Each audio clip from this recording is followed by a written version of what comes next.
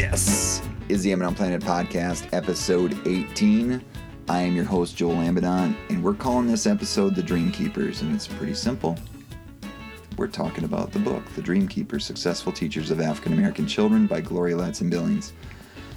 The fun part is we're talking with Gloria Ladson-Billings about this book. Yes, it's the first time getting to talk to an author about their book, and just so excited. So, just a little bit of background.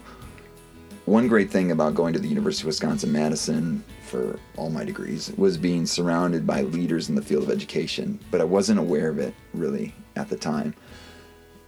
First time I kind of noticed something was the curriculum that was being used in the middle school classroom that I was placed in. That curriculum was developed at the University of Wisconsin-Madison. And then the next part is when I got admitted to my doctoral program, and you start reading articles, you're reading research, and you're like, well, that was done here. That was done here too. You know, that wasn't done here, but the person that did it got their degree here. And it's like you just start realizing, well, this is kind of a special place. And then it became more evident when I went to research. My first research conference, I remember, was in New York City, and I'll talk about that at the end of the podcast too. And it's the American Educational Research Association. I went into some sessions with professors. So from my university, because sometimes, you might have a class with them or you might see them in the hallway, but you don't see what research they're doing unless, you just dive into their CV, but it's nice to hear them talk about it. So I'd go into some sessions by Wisconsin folk, and those sessions were full. People wanted to hear them talk, and it's just like, I'm kind of in a special place. And it's not like most people, maybe when they did their doctoral program, they're trying to find a good doctoral program, and they might, go do visits and stuff like that. I mean, we had tons of people that would come and do visits at Wisconsin because, again, it was one of these big places, right? But I just remember, for me, it's actually the university that's in town. It's the local one. And it's also the university that I grew up loving as a kid, mostly through sports and through my dad was a big influence on that. He's like, this is a really good institution. But again, you just didn't know it from an education perspective until I saw that. And then when you think about it, just having these opportunities that come about, and like that, the fact that I was lucky enough to be in Wisconsin and lucky enough to be there at a time when all these leaders in the field were there, it was kind of amazing. I mean, the final straw, this is kind of a funny part, was when I was being interviewed for a job. One of the interview questions, and this was not written down, this was an official interview question, obviously, was, tell me about Gloria. So she's an amazing person.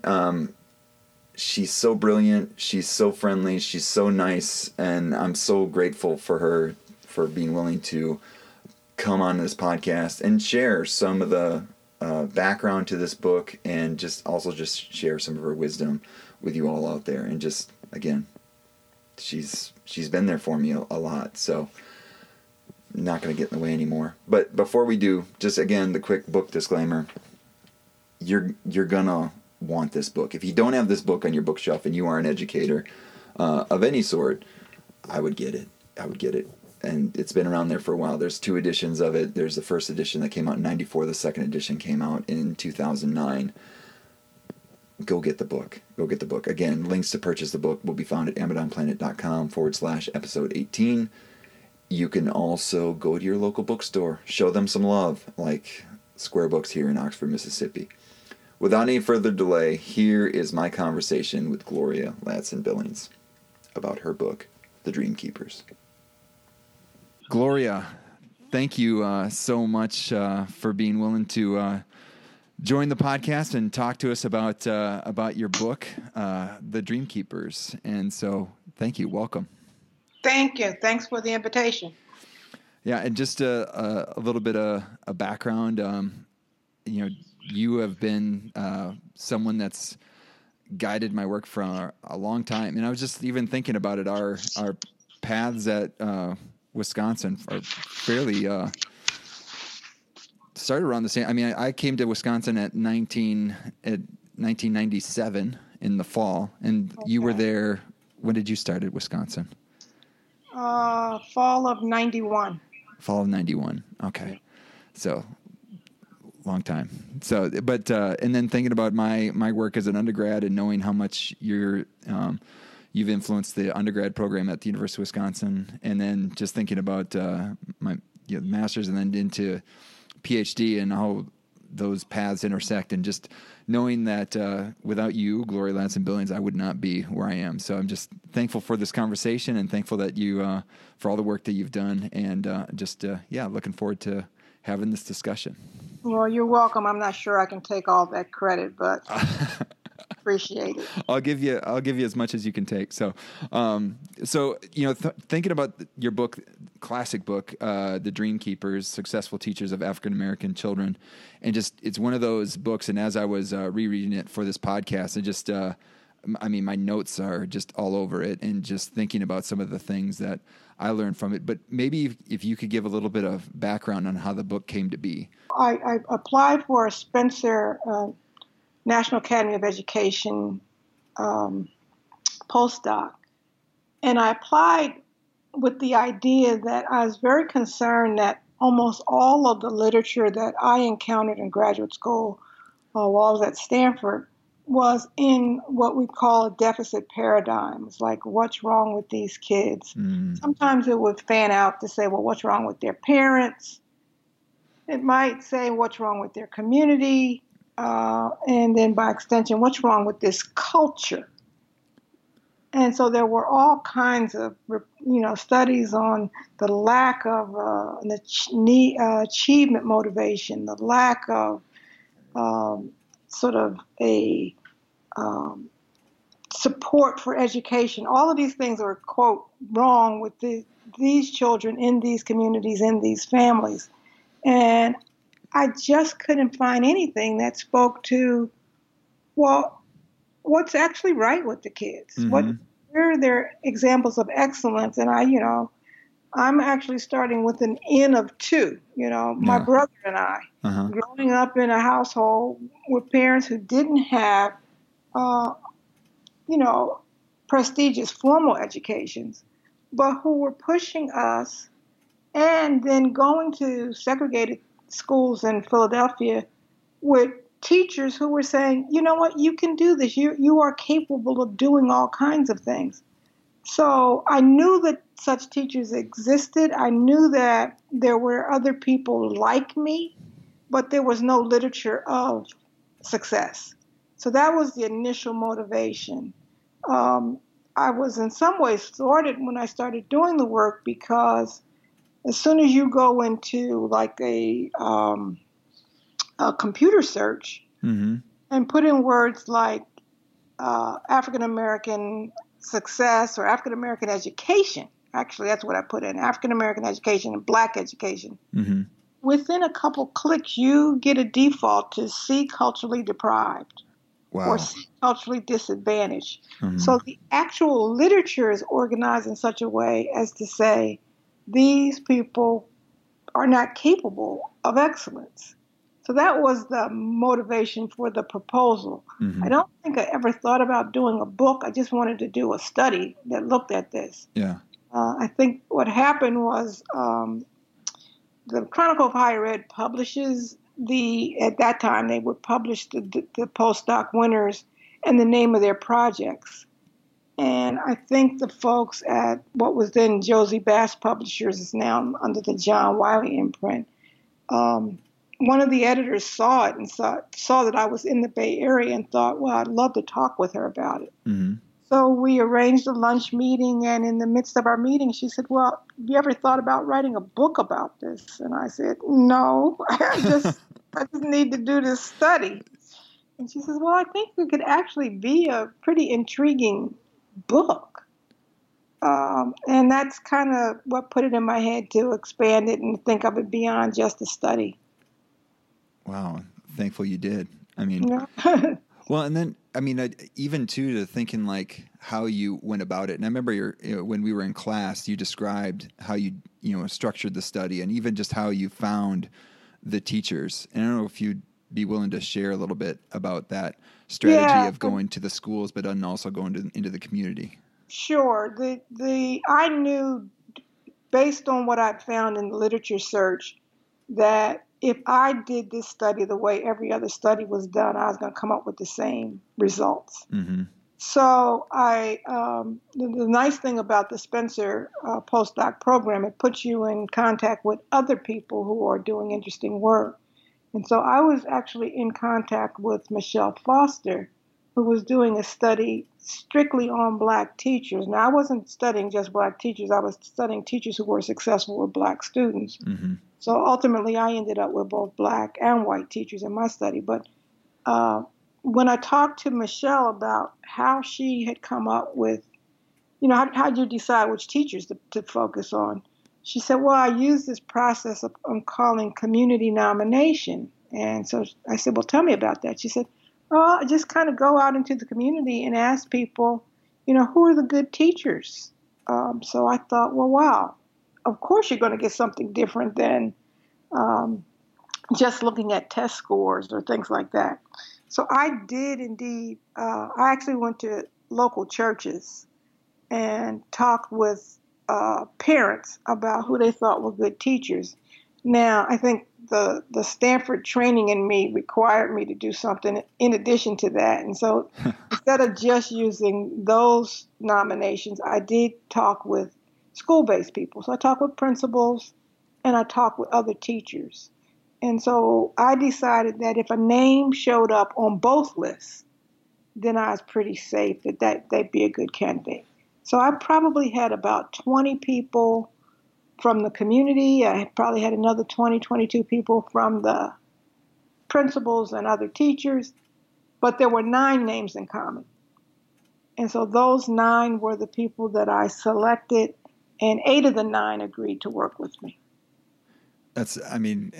What I loved about that, when hearing that story back when we were in class and just what you related to it now, it's like, and thinking about someone that might be wanting to do something similar, it's doing a study or whatnot, that it doesn't involve like creating a survey monkey or, like a Qualtrics or like something that's very formal, but like going and having these conversations, actually getting into the community and talking to people.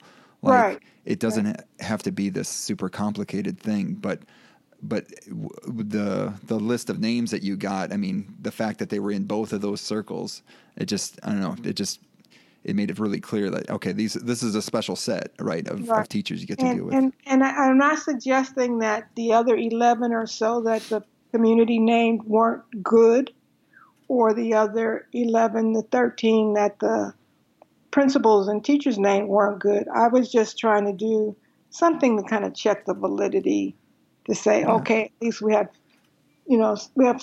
2 sources that exactly is a good teacher. Awesome.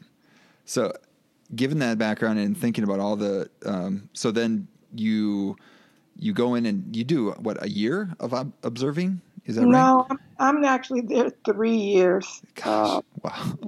That's why when students will come to me and say, oh, I want to do this study for my dissertation, I want to replicate it. I said, do you have 3 years to collect data? Right. And they go, oh, no. I said, well, then you don't want to do this study. That's right.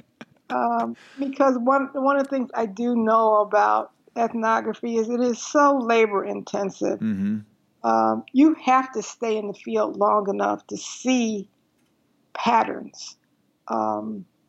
So the first year involved the interviews with the teachers.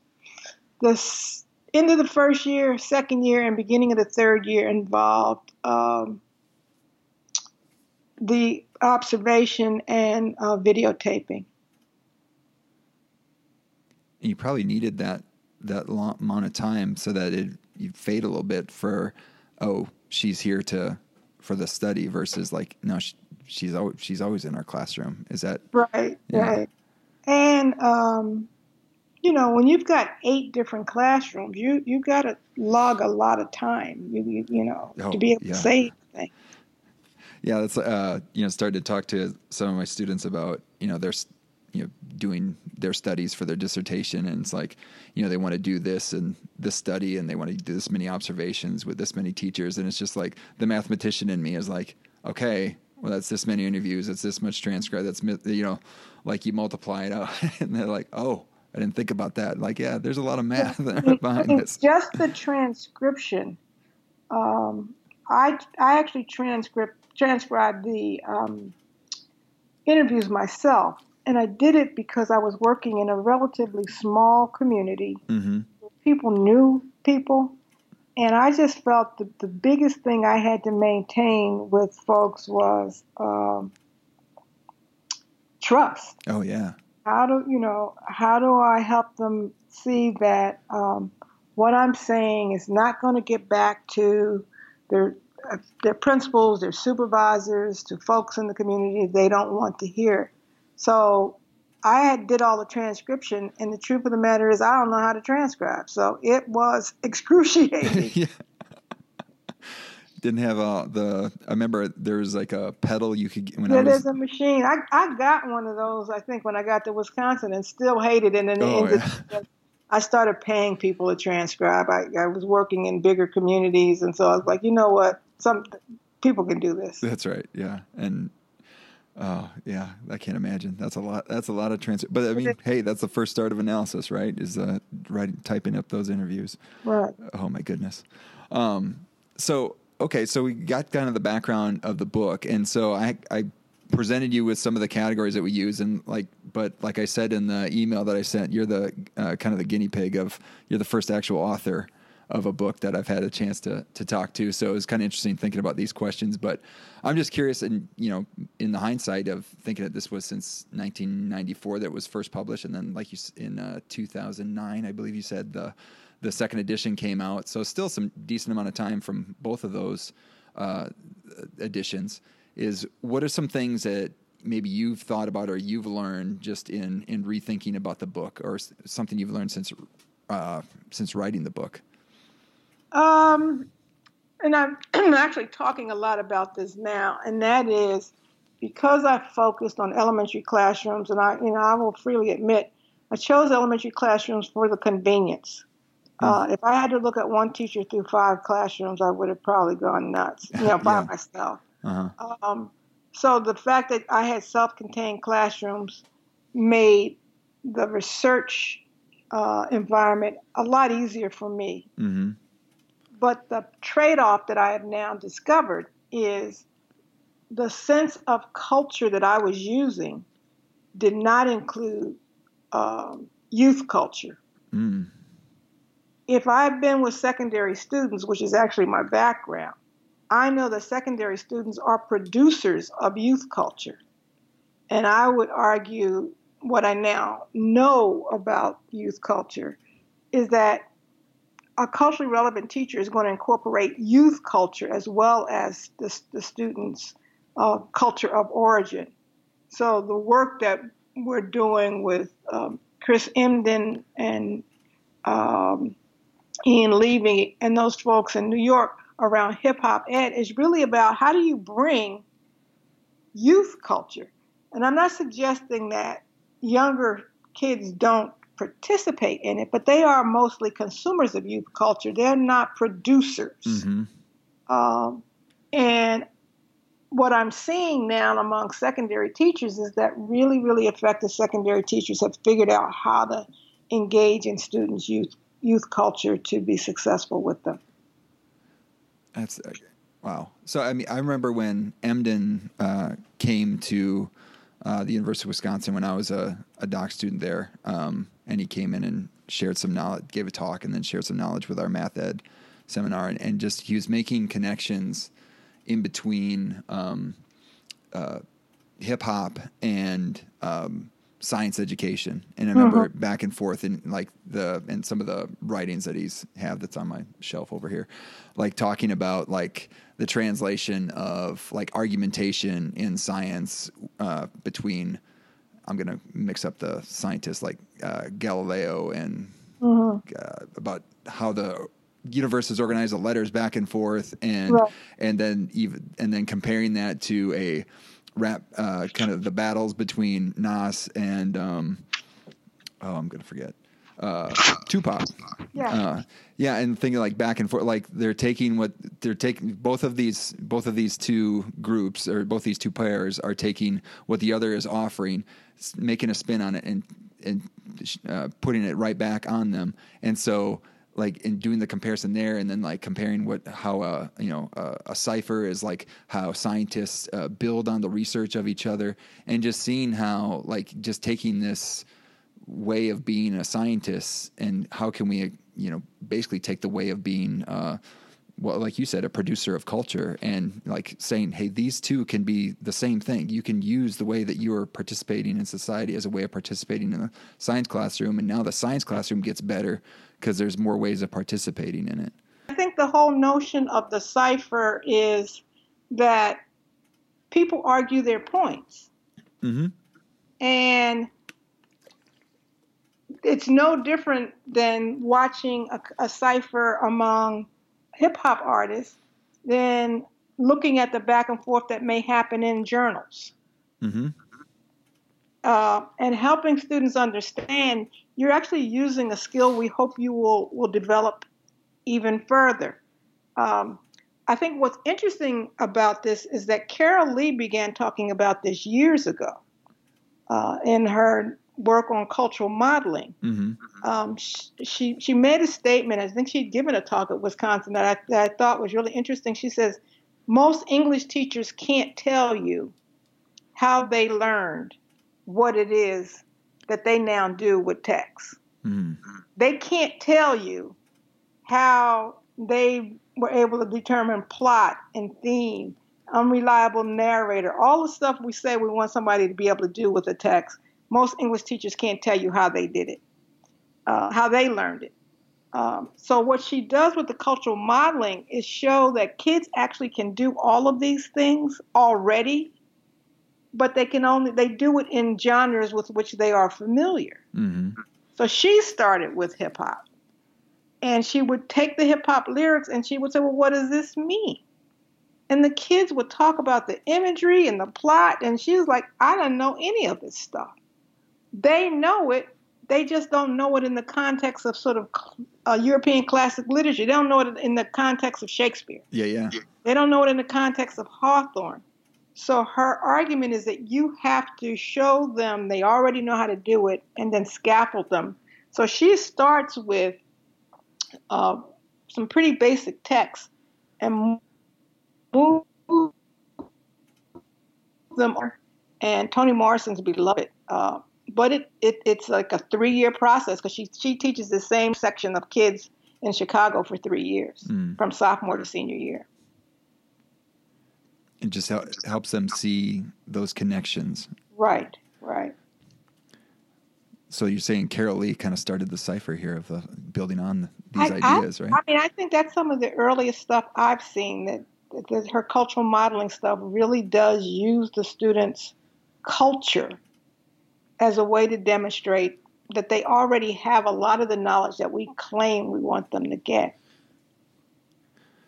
So I guess that ties in something that, I wanted to bring up with this kind of the learnings idea. And I was just curious about in hearing what your comments would be, and you already said some of them, about because I've heard you talk and I've seen some of your other books of, the Dream Keepers, and then the crossing over to Canaan. And then even here, I was there in San Francisco when it was you, Django Paris, and Sammy Alim, and talked about culturally sustaining pedagogy. And I know you've had a project with them with writing the edited book, right? Culturally Sustaining Pedagogies, I believe.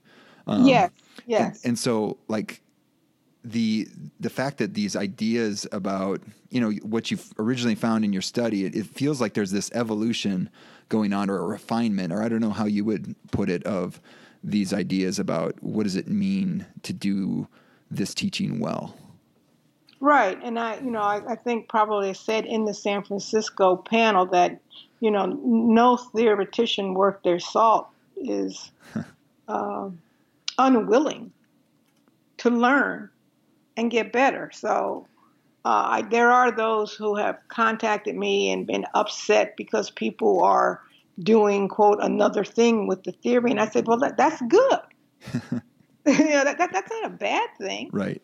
I mean, if getting better is a bad thing, then we're all riding in Model Ts. That's right. Every iteration gives us an opportunity to improve. Yeah, and thinking about, I mean, that just, because I remember going to San Francisco and being like, you get the American or the AERA book, or what it was, like a phone book of all the different things to see, and I remember that one popped up and thinking, all right, I need to go see this, and it was just like one of those moments where it's like it did open my, because like like you said, there's some folks that they've got their copy of Dreamkeepers. It's in a prominent place on their bookshelf, and maybe they're still sitting there on the ideas and now thinking like, how can I, it's a great place to be, but then how can I continue to evolve in my thinking about what does it mean to teach my students well? Right. And actually, funny story about that. So on the way back from, I don't know if I ever shared this with you, on the way back from AERA in San Francisco, I was sitting next to someone and they had their copy of Dreamkeepers out and they were paging through it and like, okay, and like they must be coming back from the conference, gonna, talk to them and I'm gonna show off a little bit that that I know Gloria Ladson-Billings. And, but either before or after that, I can't quite remember the sequence. I accidentally I spilled my Dr. Pepper that they were handing across the aisle onto this person as well. So yeah, it was bad. It was really bad. So anyway, so I, maybe helping them clean up, and then they say, "Hey, I see this book." Maybe just trying to make small talk and help them forget that I just spilled a sticky substance all over them. I said, "Hey, I see you're reading that book," and like she's like, "Yeah, I like to read it every now and then because there's just so much good stuff." And they're like, "Yeah, it's really good." And I'm actually from Wisconsin. Actually, I'm in class with her right now, and she's like, "Oh, really?" So she was my advisor, and I'm like, "Oh, really?" And it happened to be Pauline Lipman. Oh, wow. Yeah. And then I was like, "Oh my goodness," because like the year before I had gone down to Chicago and done some things with Rico Gutstein. I'm like, "Hey, I'd stayed in your house actually last year. I guess we never met face to face." So it was like such a small world. And then, the embarrassing part about spilling my drink all over him, thinking I was hot stuff for Evan, knowing you as well. So, but yeah, Pauline Lipman has done some great work as well. But anyway, sorry, a little tangent there. But so one thing that another thing that I was thinking about, and I wonder if you had a comment on, is in thinking. So one of the like almost stark contrasts that I remember from the book, or that I have highlighted in the book, is like the idea of Rossi, the math teacher from in the book, and then the contrast between her and I believe the name they gave to the student teacher was Walsh, right? The way that Alex Walsh, the student teacher who's interacting with students, kind of has a deficit perspective, not a lot of patience with them, versus Rossi. And you have these two pictures almost side by side of this, dynamic teacher who's, expecting the best out of her students, who's, providing them opportunities to go above the curriculum that they're currently getting, like showing them algebra and exposing them all this to, this, student teacher who's living with these kind of perceptions of the student that they can't do things, right? That they're not capable of certain things, and thinking about like, here's the picture of what, maybe I was at, right? Maybe I was Alex Walsh, and thinking about how do I get to this place like Rossi, or even now in my current position, what is the path, right? What is the path from Walsh to Rossi? How do you help develop teachers like that? Because that's like the question I'm currently asking myself. But like, what, I don't know, what have you thought about with that sort of that path of development?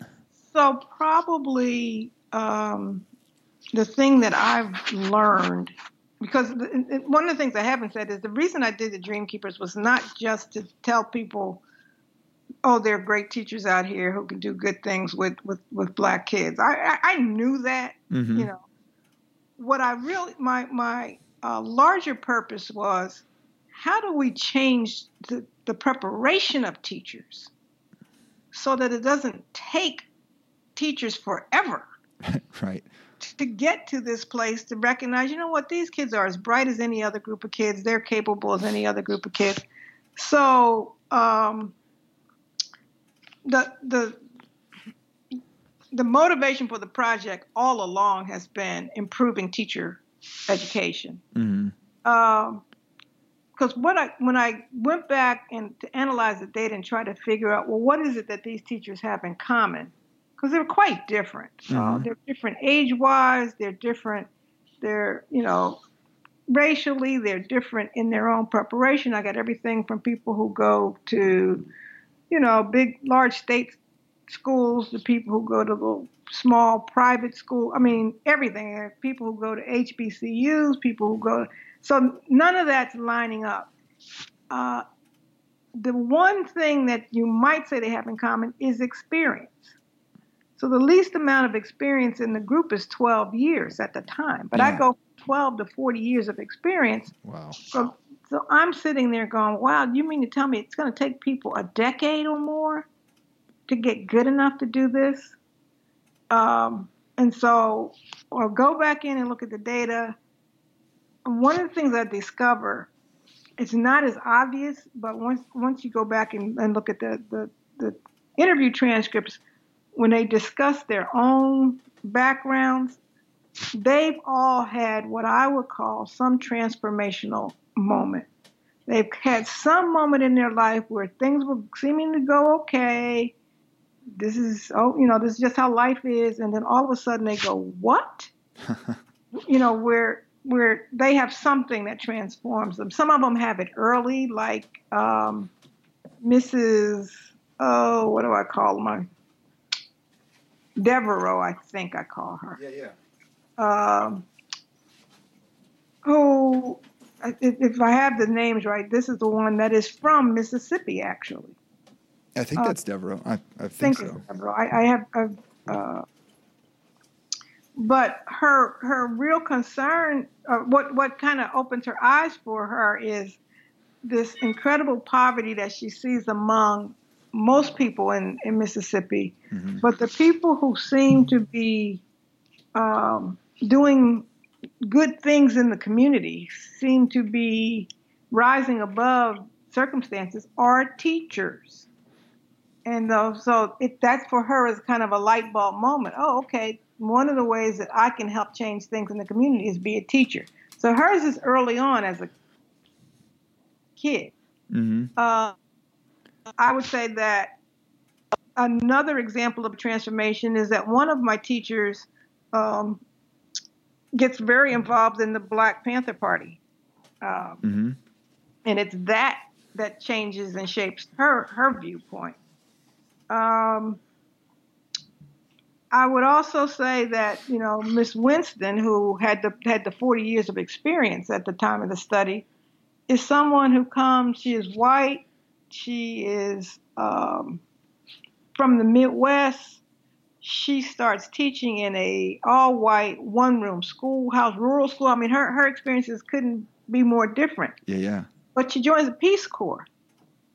And going to West Africa, it's like the scales fall off her eyes. It's like, oh my goodness, I didn't know this was happening in the world. Mm-hmm. So then the question becomes for me as a teacher educator, what kind of transformative experiences can we provide? Because, being 19 is being 19.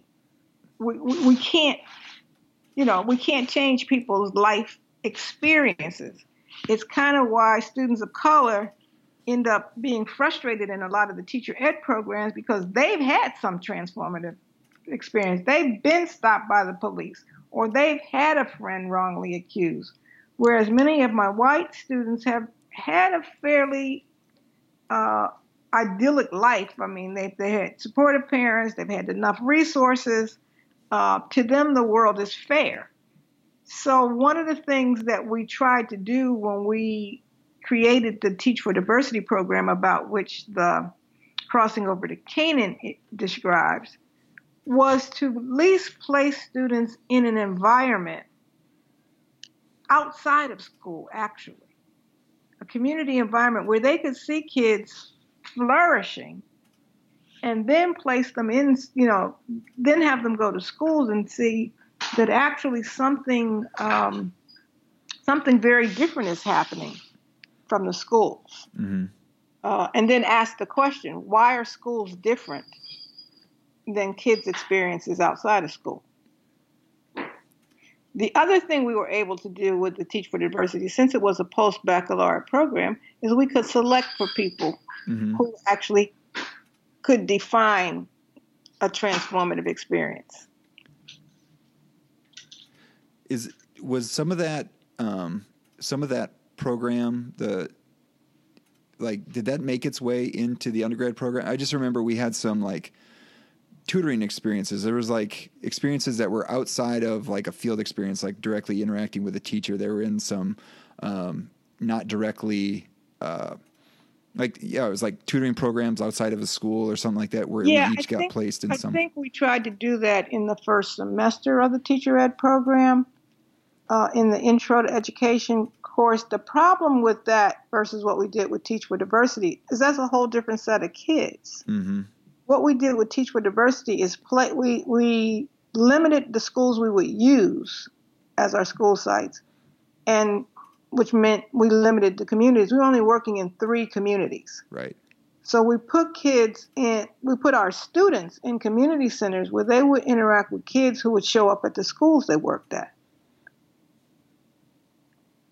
Oh, nice. Okay. Yeah. That's like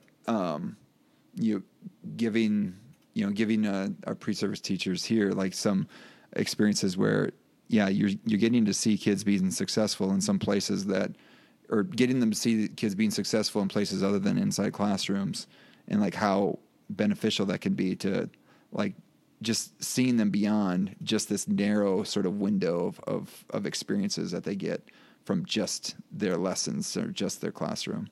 Exactly. Yeah, that's a great, I have that book too. Lots of notes and tabs in that one as well. Crossing to Canaan. That's a great one as well.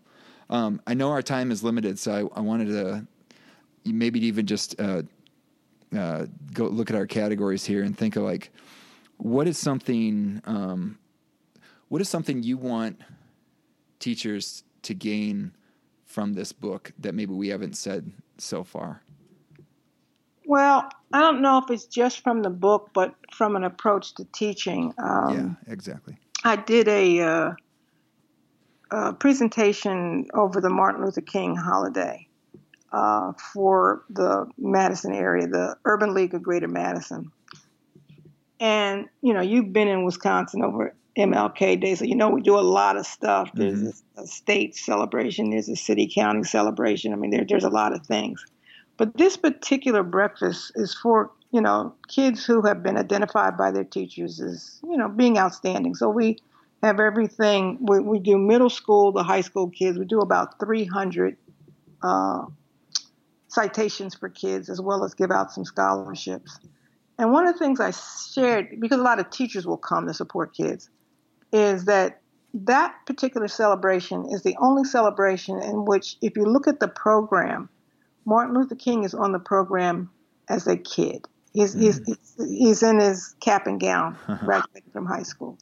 Every other depiction we have of him is as a grown adult. Mm-hmm. And that's who we have frozen in our minds, this adult who did these marvelous things, won a Nobel Prize, great speech maker.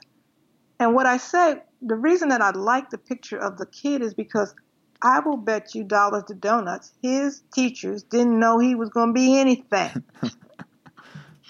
And the point I think that I want teachers to come away with is, just like his teachers didn't know what he was going to become, you don't know who's in the classroom. You have no way of knowing. And so if you are already assigning success and failure, you're doing the kids a disservice. They have to become these people.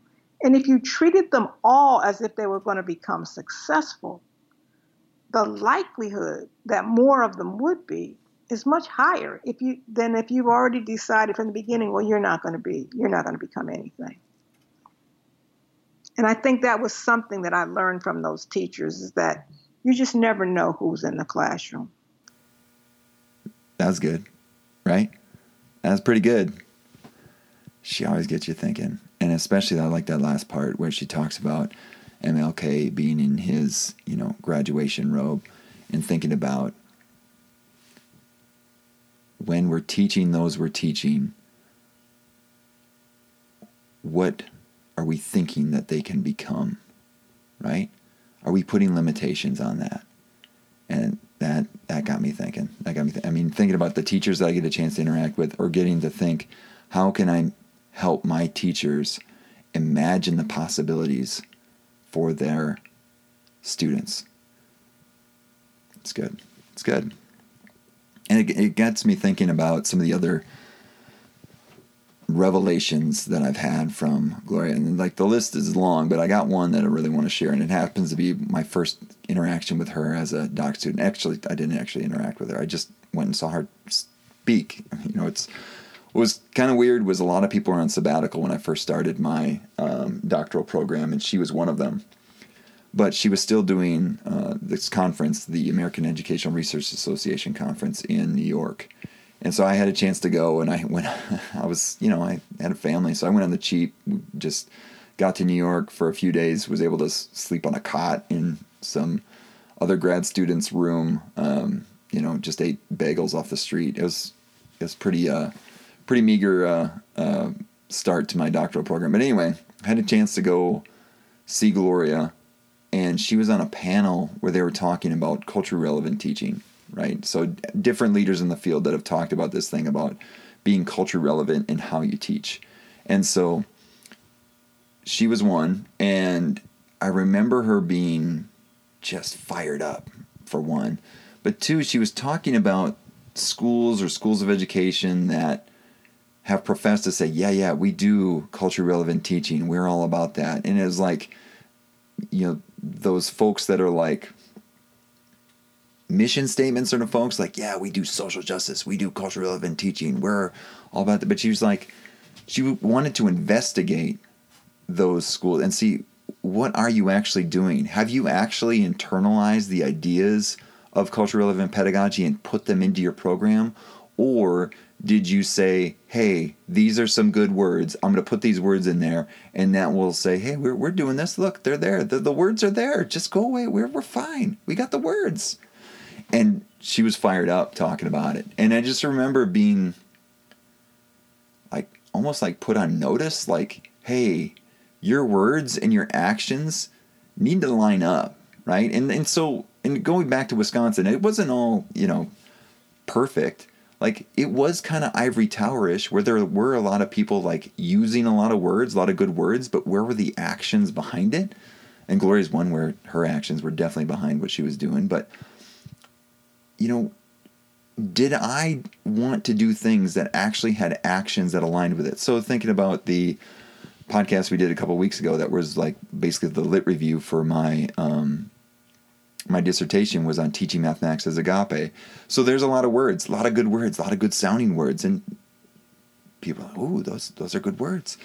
But what were the actions behind it? And so that was the whole point of my study, was to go into a classroom and figure out, what are the actions, what are the practices of teaching math as agape? What does teaching mathematics as agape look like? That was actually my research question that guided that whole study. And that's kind of what I've been doing now, is thinking about, how can I put in alignment my words and my actions? And that's kind of what I do with my students now. Hey, have a pocket-sized philosophy statement. Think about, what are things that you do that are in alignment with that? And then, do you actually believe those words? And if not, adjust your words. Then that can adjust your actions. It's a back and forth play. And I have to think, like, maybe it started with that talk from Gloria, because that was when I just had this vivid memory of that talk and how it impacted me. Just that, man, when I say I want to do something, and I better follow up with it. And so that's all I wanted to share on top of what she did. I mean, just so grateful that she was willing to come on and share some of her expertise with us all. So that's it for this episode of the Amidon Planet podcast. If you're looking for show notes, you can find them at amidonplanet.com/episode 18. And if you're looking for ways to support, which we really appreciate, you can subscribe, rate, and review the podcast wherever you found it. You can like the Amidon Planet Facebook page. You can sign up for the Amidon Planet email list. again, we keep sending out a little bit of coffee if you want to sign up. There's a little incentive there, but you also get notified about other stuff that's going on. Like, I just started a new podcast through the Association of Mathematics Teacher Educators called Teaching Math Teaching. And we'll put a little post in email if we have not already. Also, you can find me on the interwebs via Instagram, Twitter, LinkedIn, and Facebook. Little interactions there. Those are supporting the podcast because we find content that way. We get suggestions, and actually, suggestion leads to our next episode that's coming up in the very near future. Finally, if you want to support the podcast, you can go to the Amidon Planet store, and you make a purchase, and those purchases support the production costs of the Amidon Planet podcast. And we really appreciate anything you do there. There's shirts, hoodies, there's even coffee cups. And again, all the proceeds from those go to support the production costs of the Amidon Planet podcast. So, thank you for taking the time to listen. Thank you to Gloria for taking the time to share her expertise on this episode. Thank you to Matt Mifflin for his music for this episode. And finally, thank you to all of you out there who are seeking to teach better and be the good in the world by investing in the lives of others. This world is a better place because you have decided to use the gifts you have been given to serve others. Thank you for all that you do. Peace.